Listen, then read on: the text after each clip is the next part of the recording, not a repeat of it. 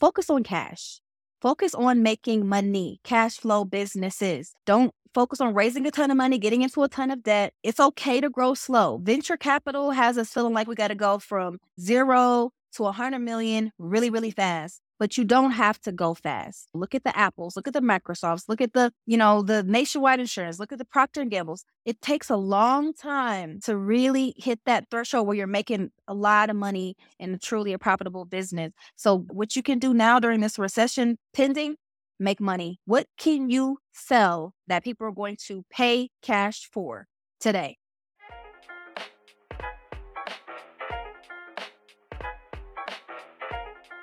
Hey, I'm David Eliku, and this is The Knowledge, a podcast for anyone looking to think deeper and work smarter. In every episode, I speak with makers, thinkers, and innovators to help you get more out of life. This week, I'm speaking with Dawn Dickson. Dawn is a serial entrepreneur and the founder and CEO of Popcom. Popcom is a vending machine business. Unlike any that you've seen before, if you look at these machines, they are incredibly futuristic looking. They can utilize Web3, a bunch of different technologies. Her business has designed both the software and hardware for this and built them from scratch. Dawn is incredibly inspiring for everything that she's been able to prove out through her work ethic, through her business mind, everything she's been able to build in the world as one of the very first Black women to raise over $1 million, first through traditional venture capital, but then also through equity crowdfunding, where she's really been a pioneer, I think raising over $4 to $6 million now, and not just doing it for herself, but also paving the way for others and being really intentional about teaching others how to create wealth locally in their communities, through their networks. And I think if you are an entrepreneur that is considering scaling or building or raising money, this is going to be an incredibly notable episode for you. Every week I share some of the best tools, ideas, and frameworks that I come across from business, psychology, philosophy, and productivity.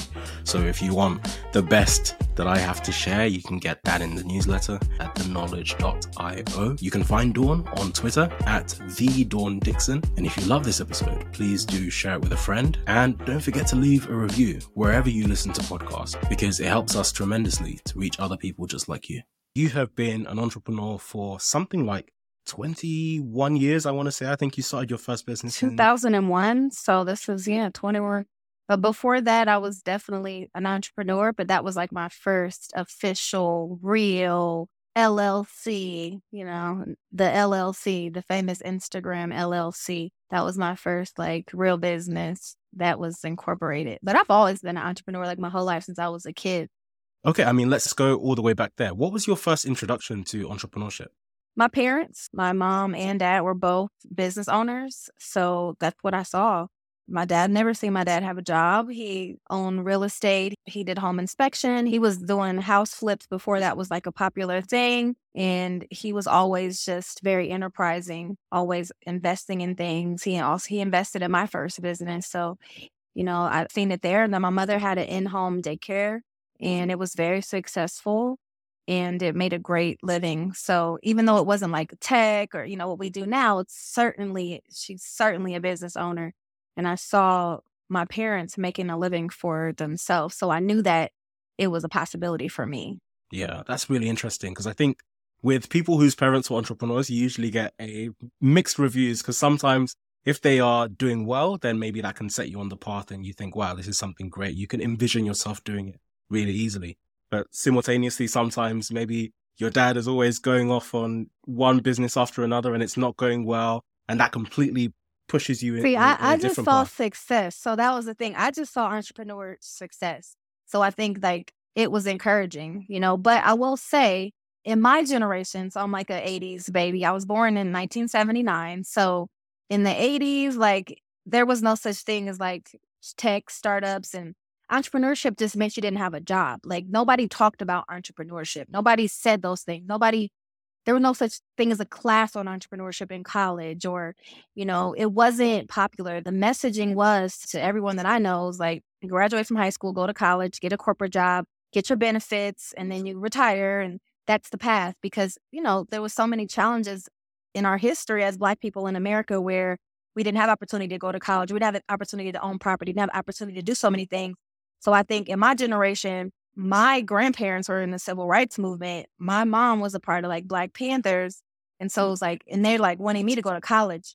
So when I decided to start my first business, it wasn't celebrated because they really wanted me to go the corporate path. That was what was appealing. That's a really interesting point. So what was that journey of starting your first business like? Knowing the background of, it's not necessarily something that's being supported. You're venturing off, you're doing something new. And I think you had some challenges along the way as well. Well, my first business was a tech company. I went to school for IT and tech. And so I learned how to code, to build websites, and just do general information technology job functions. And I think that it really opened my mind to like what the World Wide Web was and what technology was and how it could be used for so many things. It was like the very beginning. It reminds me of how things are today with blockchain technology, where people are like using it in all the different kinds of ways. And I think we haven't even really scratched the surface of how we can use blockchain. And the internet was in that way. So back when I was younger, the only way to find out what was going on was to get a flyer or word of mouth, like a flyer, like paper in your hand. So my very first business was just a solution to a problem that I faced, was like trying to find out what's going on, where to go out, where to hang out as a young person. And my partner and I, Brandon, we decided we were going to build a website. Now, this is before Wix. This is before all these things. We hand coded this. We built this website. And we said, we're going to build a website for people to go online and find out what's going on. And we're going to create like a database of events and entertainment and restaurants and parties and concerts and just all kinds of entertainment. It was the first of its kind, one of the first of its kind in the country, definitely the first of its kind in the Midwest. And so it really took off because it became an information source and a news source, and it took off, And so again, my very first entrepreneur experience, like official, it went well. It was successful. We made money.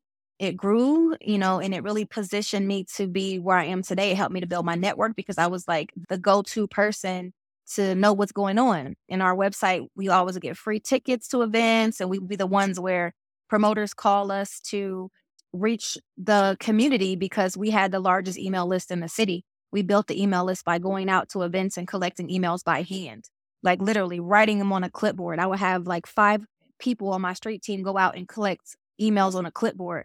Then we would go back and put it in Excel, and then we would BCC and send emails in AOL because it was before any email system existed. There was no such thing. There was no MailChimp, no Klaviyo, none of that. Like if you want to send a mass email, you're going to be sending it in AOL.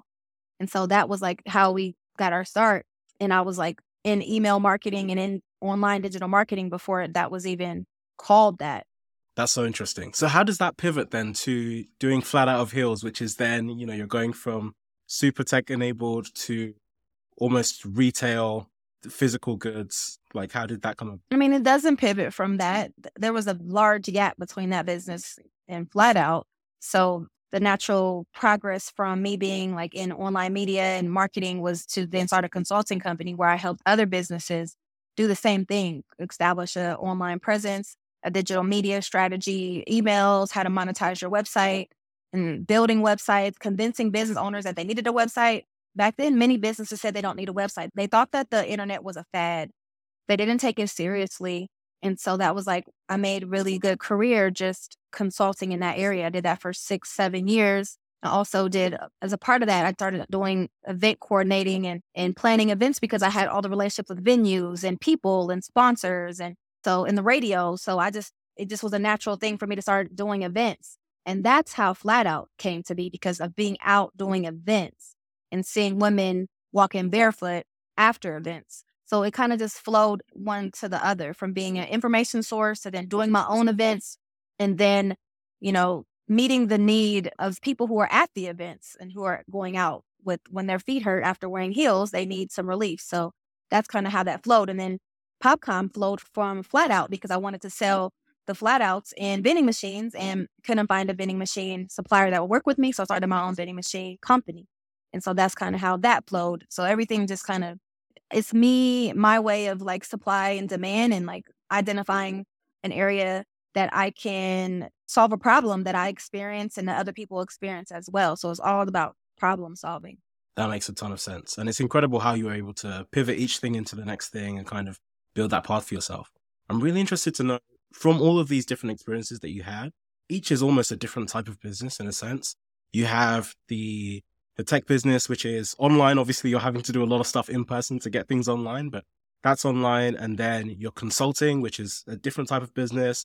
Then you're doing the retail where you own something directly that you're selling. And then you're with Popcom, I guess you have both the software and the physical product, but then you're stocking other physical products.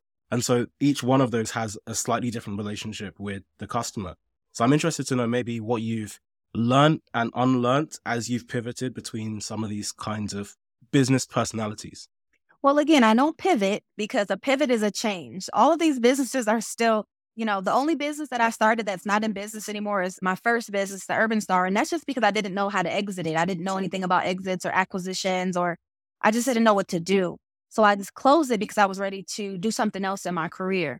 The learning for me as an entrepreneur overall is just what makes a business is if you can make money, if there's customers willing to pay for your services or your product. And I thrive in spaces where, like, I'm usually like very early to do things, first to market, like same with vending, same with, the Urban Star. So being able to identify a problem that you can solve and that you can get people to pay for. And that's really like the whole journey. As you see, none of my businesses really actually correlate. They relate, but they're very different in their functionality. I guess a problem that I realized that I could solve. So the main thing is like, don't start anything you don't know anything about.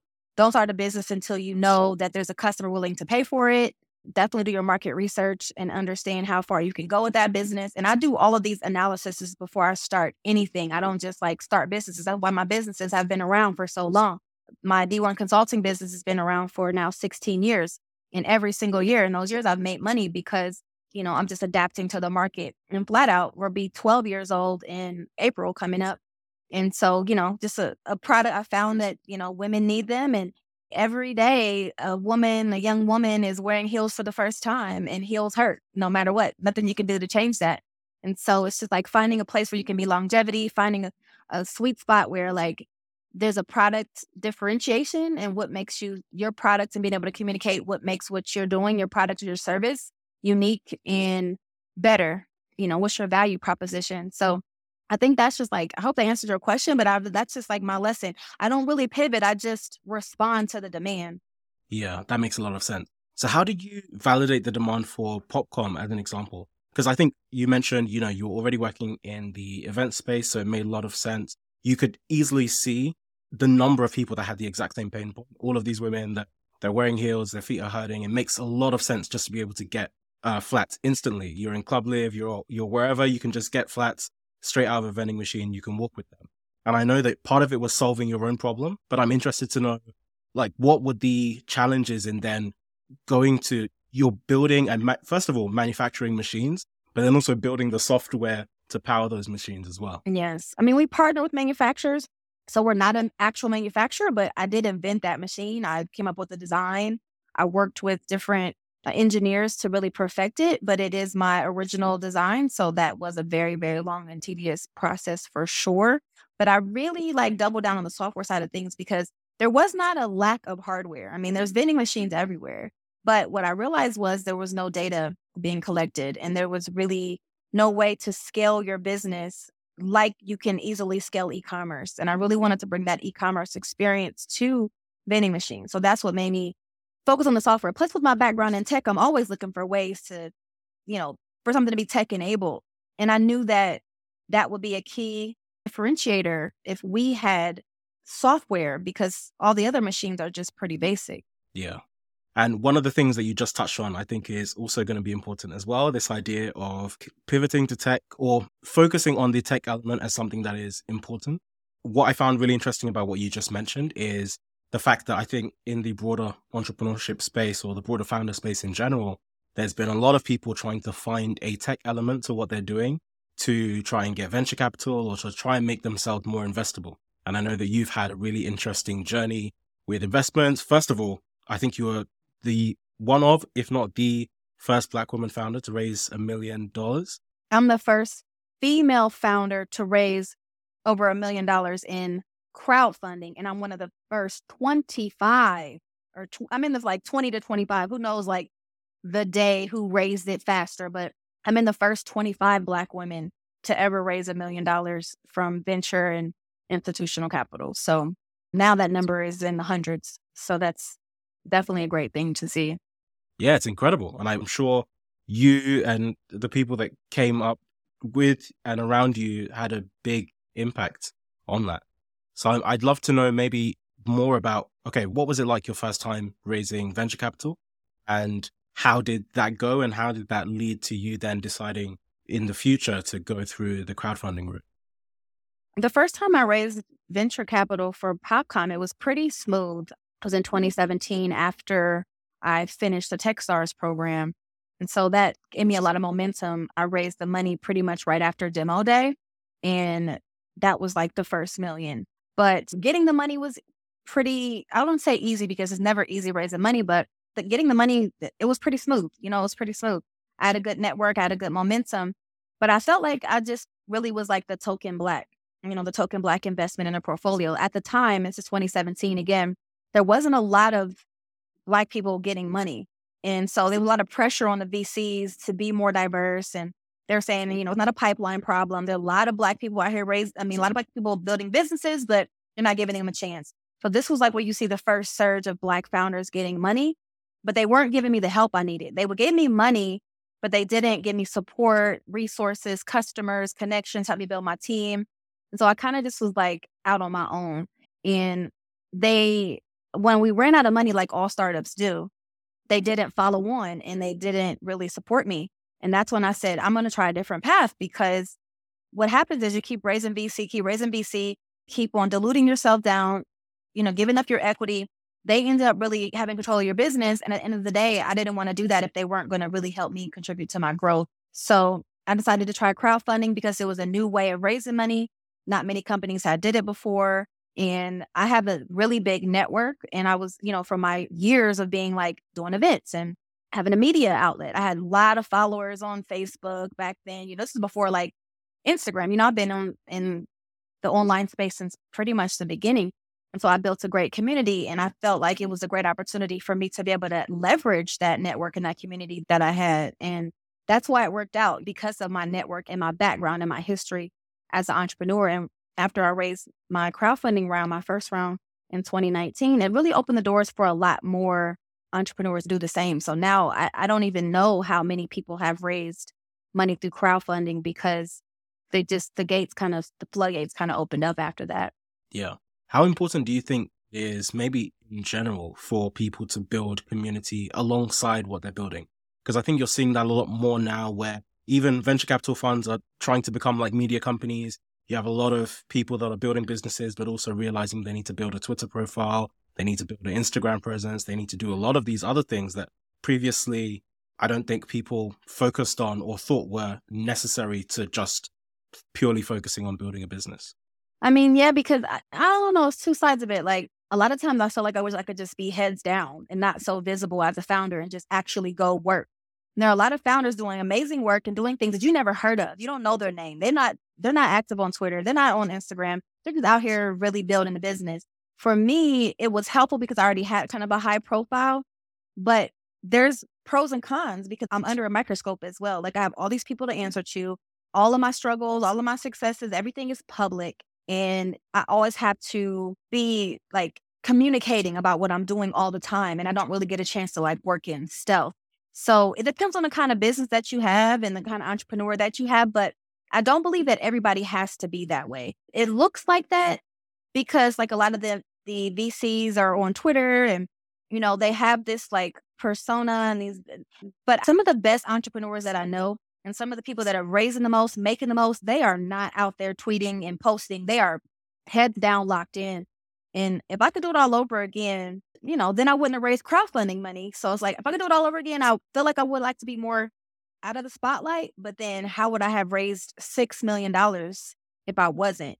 So there's pros and cons to both of those things. But like my financials are out there. Like everything I do is out there. You open up yourself to a lot of criticism when you're not doing something, but then also you get a lot of praise. But as we know, people are very fickle. So like they love you one day, they hate you the next day. They're kind of the culture. And so it's like, it's hard as a startup when you're growing and you're learning every day and so many things change and things happen and things don't go as planned. it's hard when you have to constantly explain to like thousands of people what's going on.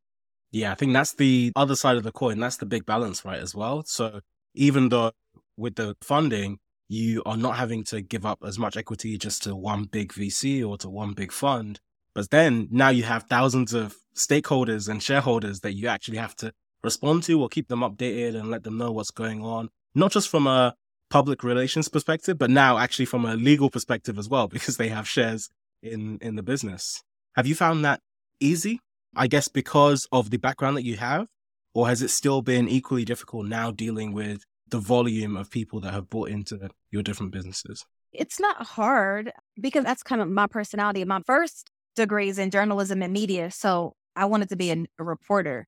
So I'm like comfortable speaking. I'm comfortable being in front of people. I'm very comfortable communicating. I feel like I'm a strong communicator. So it's my calling. But again, sometimes I just don't feel like being bothered. Like I'm a human being as well. So like every day I get some kind of a message from an investor asking a question that I know I told them the answer to already. So that's kind of, it's just like, okay, but at the same time, it's my responsibility. So like, I don't take it lightly. I always answer every email. I'll repeat the same thing over and over and over again if that's what I need to do because it's my job. And I take it very seriously. And I update my investors at least every other month. But we have a Facebook group. I'm very active and engaged in there. I have a community manager. So I just make sure that they're informed. I think a lot of companies who crowdfunded do a very terrible job of updating their investors. And that is actually the key to your growth. Is like inviting them as a part of the process and letting them see the journey. That's your responsibility. And I think that people can do a lot better. I've invested in about 20 startups, I think, about 20. And a lot of them through crowdfunding, between $500 and $10,000 basically. And I never get updates from any of the companies that I invested in. They just don't send updates. So people listening to this, like updates make such a big difference for you. Even if good things, bad things, it doesn't matter.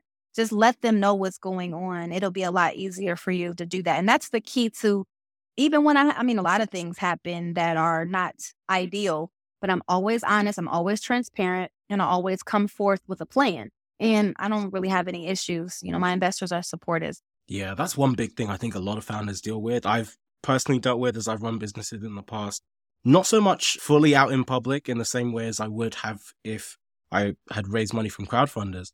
But definitely, I think one of the things that a lot of entrepreneurs struggle with is the being open and honest about the fact that it's really difficult. And I think it's so easy to buy into this narrative of you have some of these like superstar founders, you have these tech entrepreneurs, people that make it look really easy on the outside.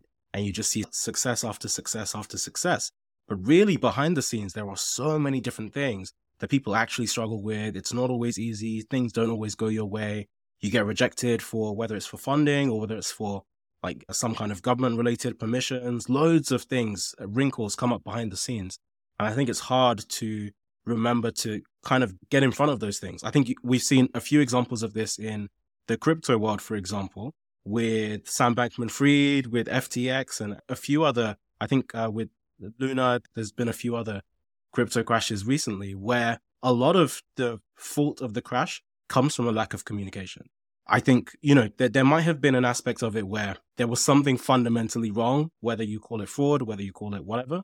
But I do think a big part of the impact that happened is because people didn't get out ahead of things. They didn't communicate openly. They waited until things have already started to fall apart. The cracks are already showing. And then now they're on defense and they're trying to say, oh, but it will be okay. And by then, people have already lost confidence. Exactly. I mean, we see that unfolding before our eyes, right? And, I like it because I feel like it's time for this to stop, where people just are investing in off of FOMO, giving these big, huge, multi-million-dollar investments to people that are not really qualified. There's no checks and balances there. And then, I mean, founders, they don't feel like they have to tell investors what's going on, and they actually just lie and they get away with it. So I'm loving to see. I can't wait to see what they give Elizabeth Holmes with her lying self. I'm waiting for her verdict. That should be today. And all of these entrepreneurs that are raising investor money and, not being responsible. Meanwhile, all these Black founders doing real good work. We're not hardly getting any money while we just watch the other kind of founders just squander away the money and get a pass. So, I think it's a new day. And, I love to see it. I love to see it unfold. But Elizabeth Holmes faces 20 years for wire fraud, and it's supposed to come down to, that's going to be a big, whatever they do, it's going to set a precedent. And I hope they send her to jail.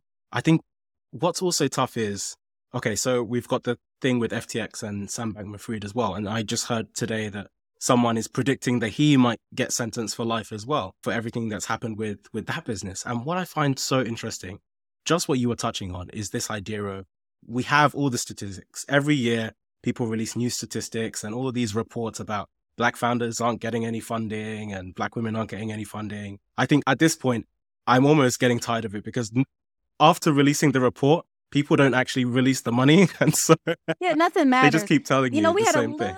A little pocket of time after they, murdered George Floyd in front of our eyes. And then everybody felt like, oh, we're going to wear Black people. That lasted a hot 10 months. And then they went right back to the same BS. And when the so-called, crash or recession's coming, they're not running to give us money, but they're running to keep their systems in place and fund whatever they need to do to keep their control. And so, for me, I've been an entrepreneur for so long that I've seen a lot, all of the ebbs and flows of like the market. And I've worked through a recession in 2007, 2008. And so I'm kind of like numb to it at this point of how things go. But I'm just ready personally, which is why I'm currently in Africa, is like looking for new places to expand and grow my, my businesses, my legacy, my family, where things are more welcoming for me as a Black woman and as a female, and where I'm treated better. So I think instead of us trying to continue to keep fighting for money that they don't want us to have, we can go to the many other countries on this planet that will be more accepting of us. Because when I travel the world, they don't be like Black woman, Black entrepreneur. I'm just an entrepreneur. Or they may say an American entrepreneur, but it's not about Black and white unless you're in America. That's the main place that I've seen it be that way. Now, I haven't been everywhere in the world, but I've been to 30 countries and still counting. And I still believe like America is just not welcoming for Black people and Black businesses. And we have a chance now with global business, with a lot more, VCs popping up around the world, that we need to tap into other resources. Yeah, I love that. And I know you're in Kenya right now. I'd love to know your thoughts on this idea of, African Americans and Africans collaborating, doing business together. I think it was in 2018, Ghana signed some kind of law that allowed African Americans to come and buy land and to invest in local communities. And I'm seeing some really interesting things like that. But then I also wondered the extent to which it might just be a moment in time where right now it might be really interesting and then people forget or people lose the impetus and the drive to continue doing things like that. So how have you found that? And what are you finding it like? I've definitely seen a peak of entrepreneurs, looking outside for other opportunities. Definitely Ghana. I'm going to be in Ghana in December, and I spent 2019 December in Ghana and really built my network there. And it's a lot of opportunities there for sure. Not as easy as it sounds to go over there and just get established, but there's a lot of opportunities. The country that I'm really focused on is Rwanda. It has a lot of opportunity there, and 56% of all the CEOs in the country are Black women, which is strong because in America, only 7% of CEOs are female, and that's of all races. So to have a country that is really, 56%, that's more women than men in positions of leadership in corporations. That says a lot. And President Kagame in Rwanda is doing so much to make the country smart, Kigali a smart city. So I think there's just a lot of opportunities we just need to tap into in general. And I've seen it happen. It's happening slowly because I feel like Black Americans, people who are like born in America, we're programmed to feel like America's all we have and it's the best. When I meet Black people who are born in Africa or Europe, they have a different worldview. They're very well traveled. They know multiple languages. They're very worldly. But Black Americans are always seem to be scared to leave their family or to go abroad, or they have a terrible, misconception about what it's like to do business or to live or work abroad. So I just think that people just should continue to open their mind. But it's also helpful that countries like Ghana, Rwanda, and others are saying, hey, come here, we'll give you opportunities, come bring your talents to our country and we'll reward you for that instead of giving you the short end of the stick all the time. Now we can really actually get respect. And so, if it's up to me, I would never step foot back in the United States, but I have to for now. But eventually, I know I won't spend the rest of my life, end of my life there for sure. Really? That's so interesting. And okay, so I know that you running your business means that you still get to like travel around and be a bit nomadic and you're not tied into one place. I think a large part of that was due to the pandemic across industries in general. But do you feel like for you as a business owner, you're seeing the same transition where the world is becoming a lot more global versus this necessity of being in one place? People talk about Silicon Valley, people talk about, within like Black businesses like Atlanta, there's a few hotspots of businesses. And sometimes there's benefits of that. There's benefits of having community. There's benefits of having people around you. You can go, you can network. You go around the corner, you're meeting people everywhere. I know New York is a lot like that from the times that I've been. But then simultaneously, it's so interesting now being in a world that because you can be anywhere, you can be much more global. You could be physically in another country like you are right now and still be networking and still being able to connect with people in the US, people in the UK, people from around the world. So how are you thinking about that part as well? I mean, I consider myself to be a global citizen. So, I mean, I definitely do tourism and things, but I'm always looking to tap in and see the opportunities for me. And so the way I think of it is I don't limit myself. I don't limit myself to anywhere on this planet. I believe that this is a huge, planet with many opportunities, and we just have to stop putting ourselves in boxes. The only limitations are those we set up in our own mind. And so I told myself, you know what? I have no limits. I can be anywhere in the world. And I want to be in Africa. I want to take my talents to Africa. I could go a lot of other places where we see Black people going and doing business, but I think that we all should be focusing on the continent and where, reclaiming what our ancestors were stripped of. Yeah. I think maybe this ties to something else that I've heard you talk about a few times in the past as well, which is just building community wealth. And I think you mentioned that as being part of the impetus for doing crowdfunding, because now the LPs in your business, the people that have invested are people that are in the local community. And so as your business does well, if you eventually have exits, which I think is exactly your plan to exit a lot of the businesses that you have, Yes. then that money goes off these communities. Yeah. And that's the plan. A lot of times we'll see, and we've heard of like founders exiting and Black founders like Lisa Price or, other founders who have sold their companies to larger white corporations. And they'll say, oh, they're selling out or it's not a Black business. But it's more impactful, actually, to not keep the business in your family for 100 years, but to put that money back into the community and get it back working. So for me, I never had the goal of like building a business that I hang on to forever. I wanted to get raise the investment capital and give those returns. And I'm working on it still. It's definitely not easy, and especially in today's market conditions. But that is my ultimate goal, is to give liquidity to my investors and the people that believed in me, and then restore their faith in doing business with Black people and restore their faith in even investing in one another. We've been just kind of trained not to trust each other overall. And I'm speaking from like the Black American experience, that you can't do business with Black people, or Black businesses are, ghetto, or Black businesses are unprofessional, or, don't give any money to them. They're scammers. And so I just want to show something different on a larger scale that will, I feel like once I am able to provide a return to my investors, they will have more faith. And then that will then give them the confidence to invest in other things and hopefully start to really change generational patterns of investing overall. Because a lot of my investors, investing in Popcom is the first thing they ever invested in, like ever. They're not in the stock market, because remember, the stock market was not available to everyday people until things like Robinhood and Stash and these things came up. You had to get a broker. You had to have a certain amount of money. So you can't just go investing in stocks. So this is kind of new. This is for this new generation. But still, some of the older people are not all the way comfortable with it. And a lot of people still are not investing in it, especially in today's market where everything's down, everything's crashing.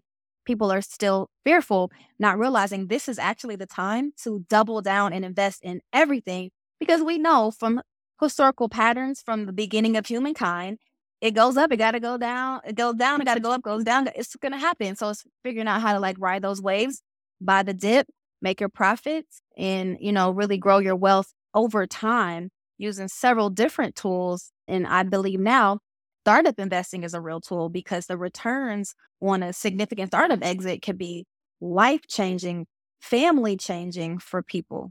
Yeah, I think you make a really good point in that. And I'd love to know your thoughts on the fact that realistically, people in the Black community specifically, but also I'm sure of a lot of minority groups, have been kind of locked out of a lot of the big economic booms over time. When there was the real estate boom, I think, there weren't as many Black investors or minority investors being able to capitalize on that. In the dot-com boom, the same thing. In the crypto boom, similar thing. And even now, I'm interested in the extent to which you felt yourself having to do the education around that piece as well, because you have a lot of people that have never invested before. Like you said, people have never invested in the stock market. People fear the stock market because they fear, I think a lot of this comes from like historical community events as well, where, you put your faith in a certain institution, you give a certain bank your money and it's gone or something happens. And so people actually have this fear of trusting new things that they don't know. You still have a lot of people that barely even trust banks in the first place. And then even the people that do, they're scared to invest or scared to do things that are more speculative, because I think that's the other side of it. If you don't have loads and loads of money, it feels like more risk because it feels like there's a greater opportunity cost if something goes wrong. So how have you felt that aspect of things in terms of trying to get people to realize the scale of the opportunity that they have from buying in versus worrying about the fear of losing something? Yeah, I mean, there's a long history of mistrust of banking institutions in general because of things that happened to the Black community with institutions like Freedmen's Bank, where they created a bank for Black people. Black people were putting all their money into the bank, and then the bank just crashed, and Black people lost so much of their money. And this was people like grandparents, people that they're still alive today, and they lost their money in this way. So it's always been an underlying thing. Keep your cash under the bed, or, keep your money in the sock drawer, and that's how Black people have continued to operate for so long. And so it's like, it's going to take a lot of education, a huge paradigm shift. It's going to take showing success over and over again. I mean, this is like so deeply ingrained in us as a people that it's going to take not just me. I mean, like everybody in my cohort, all of us entrepreneurs that are taking money, raising money, we need to really like make sure that we work hard to return this money because it's so much bigger than us.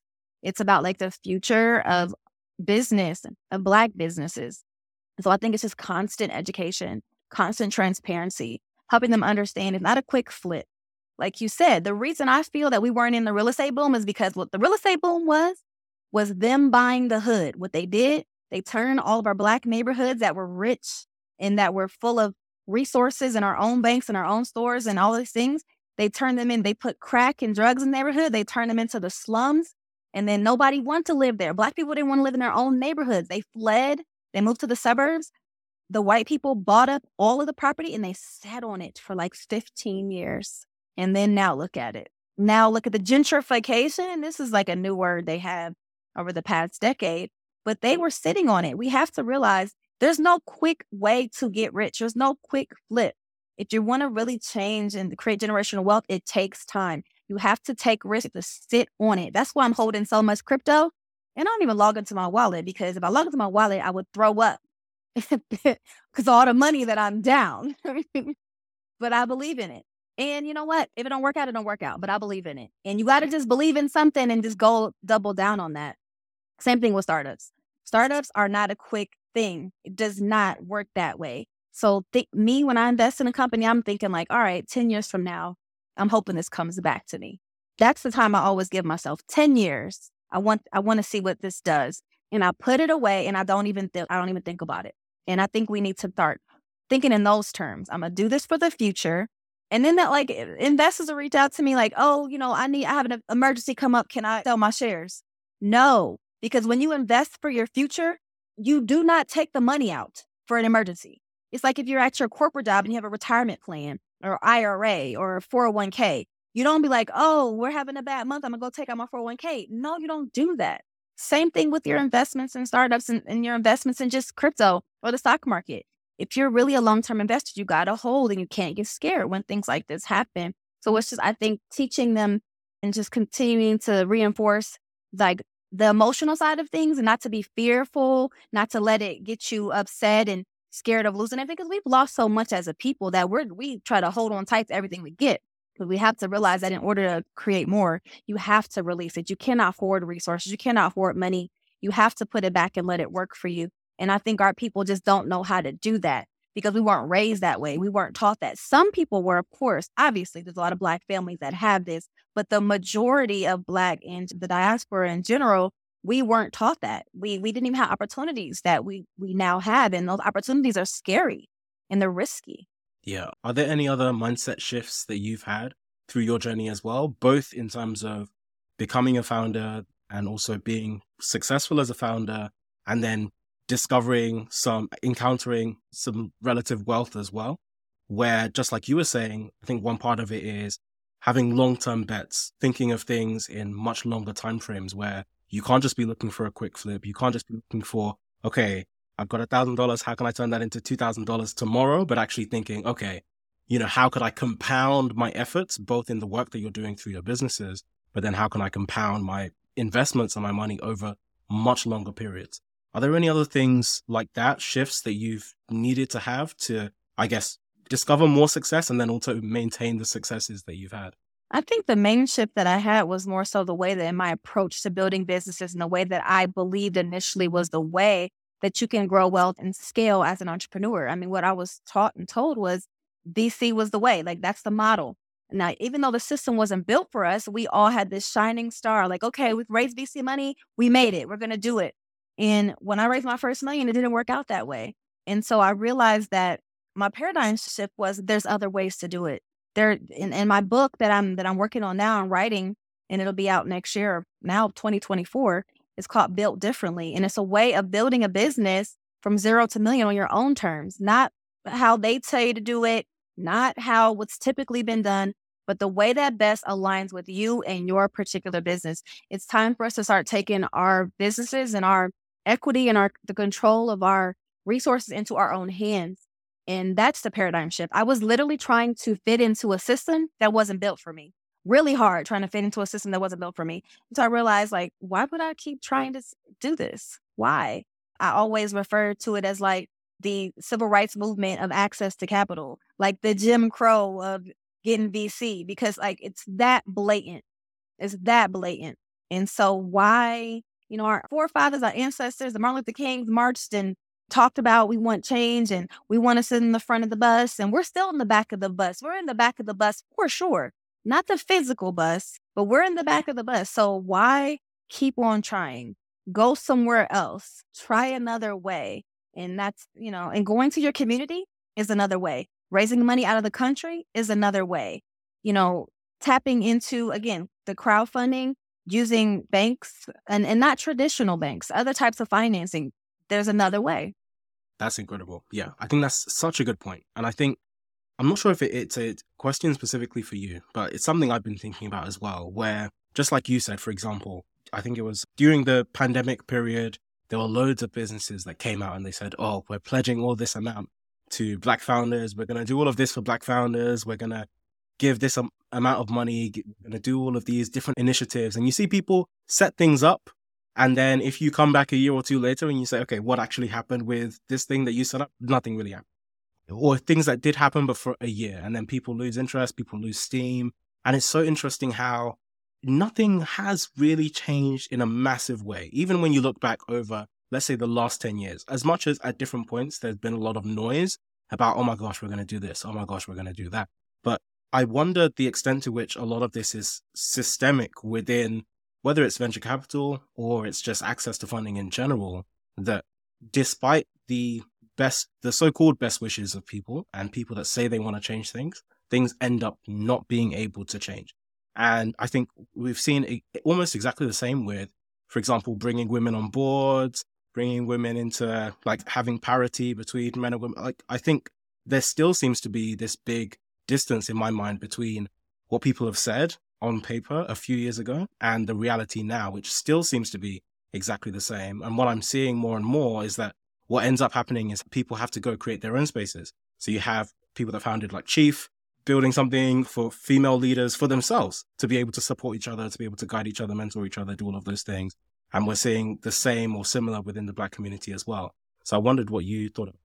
Okay, that was a lot. So what do I think about us going out here and just forging our own and creating our own? And if that's the question, I think that's what we should go back to it. But, people say I'm radical. And I remember I was on the Breakfast Club and I said this, and I said that integration hurt us as a people. And so integration into trying to assimilate into system, organizations, facilities that weren't built for us, that they don't want us to be there. We're right back still there. And I believe we have all the resources that we need within our community. We just need to double down and have the confidence, that we can do it. So I love to see us building our own communities. It's going to take time. We may not even see the change in our lifetime. We may not even see the result of our work in our lifetime. It's like a seed, but it's not like a seed for like a plant or a flower. It's like a seed for a big tree, and it takes time. And people need to understand that. And there still are like some token Black people that get the money, but I feel like venture capital investment is not based on merit or your business. It's based on FOMO and like who's the chosen Blacks who are going to get all the money. I love to see it either way. Like either way, I'm happy to see it happening, but it's still not fair, and it's still not based on a system that is just like a rubric where it's like, hey, are the boxes checked off? Let's give them money.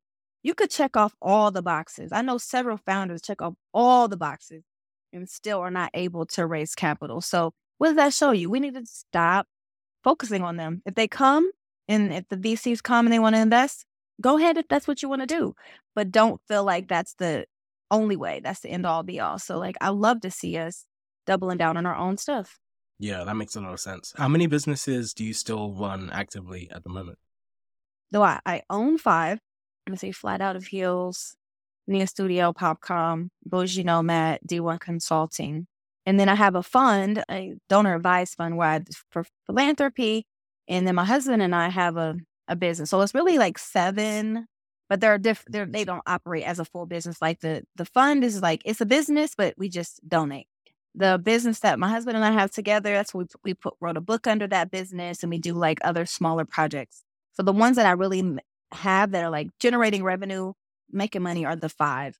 And I'm CEO of Popcom. That's my full-time job and my priority. And the other businesses, I have team members at work. Okay, so you have team structures. Because that was going to be my next question is how do you find, it's one thing that a lot of people talk about is this idea of priority and prioritization and being able to put your best efforts into structuring the effort that you have in the way that gets you the maximum results. So I'm interested to know maybe how you structure, how you work between some of the different businesses, how you leverage your time so that you're able to travel or to be in different places and you're not tied down to one place or just to one business or to one mindset or mind frame, and you're able to kind of put your thoughts into all these different areas.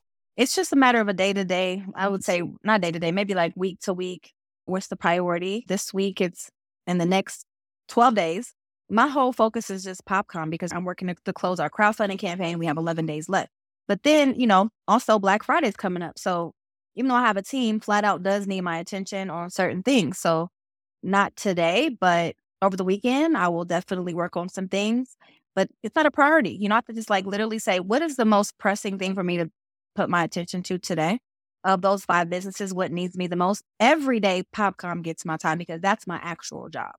Like I have a job. It's not like I'm a business owner for the other ones, but my job as a CEO where investors pay my salary, I take that very seriously. My other businesses, those are my businesses. Those are cash flow businesses, lifestyle businesses.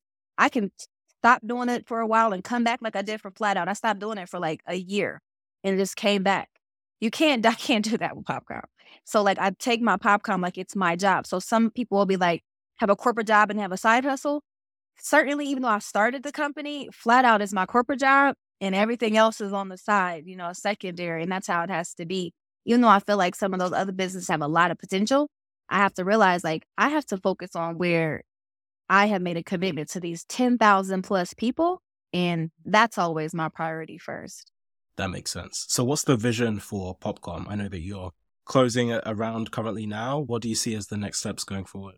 Scale, definitely continue to prove out the business model, monetize. We've only had the product in the market for a year. It'll be a year in December that we put our first product out.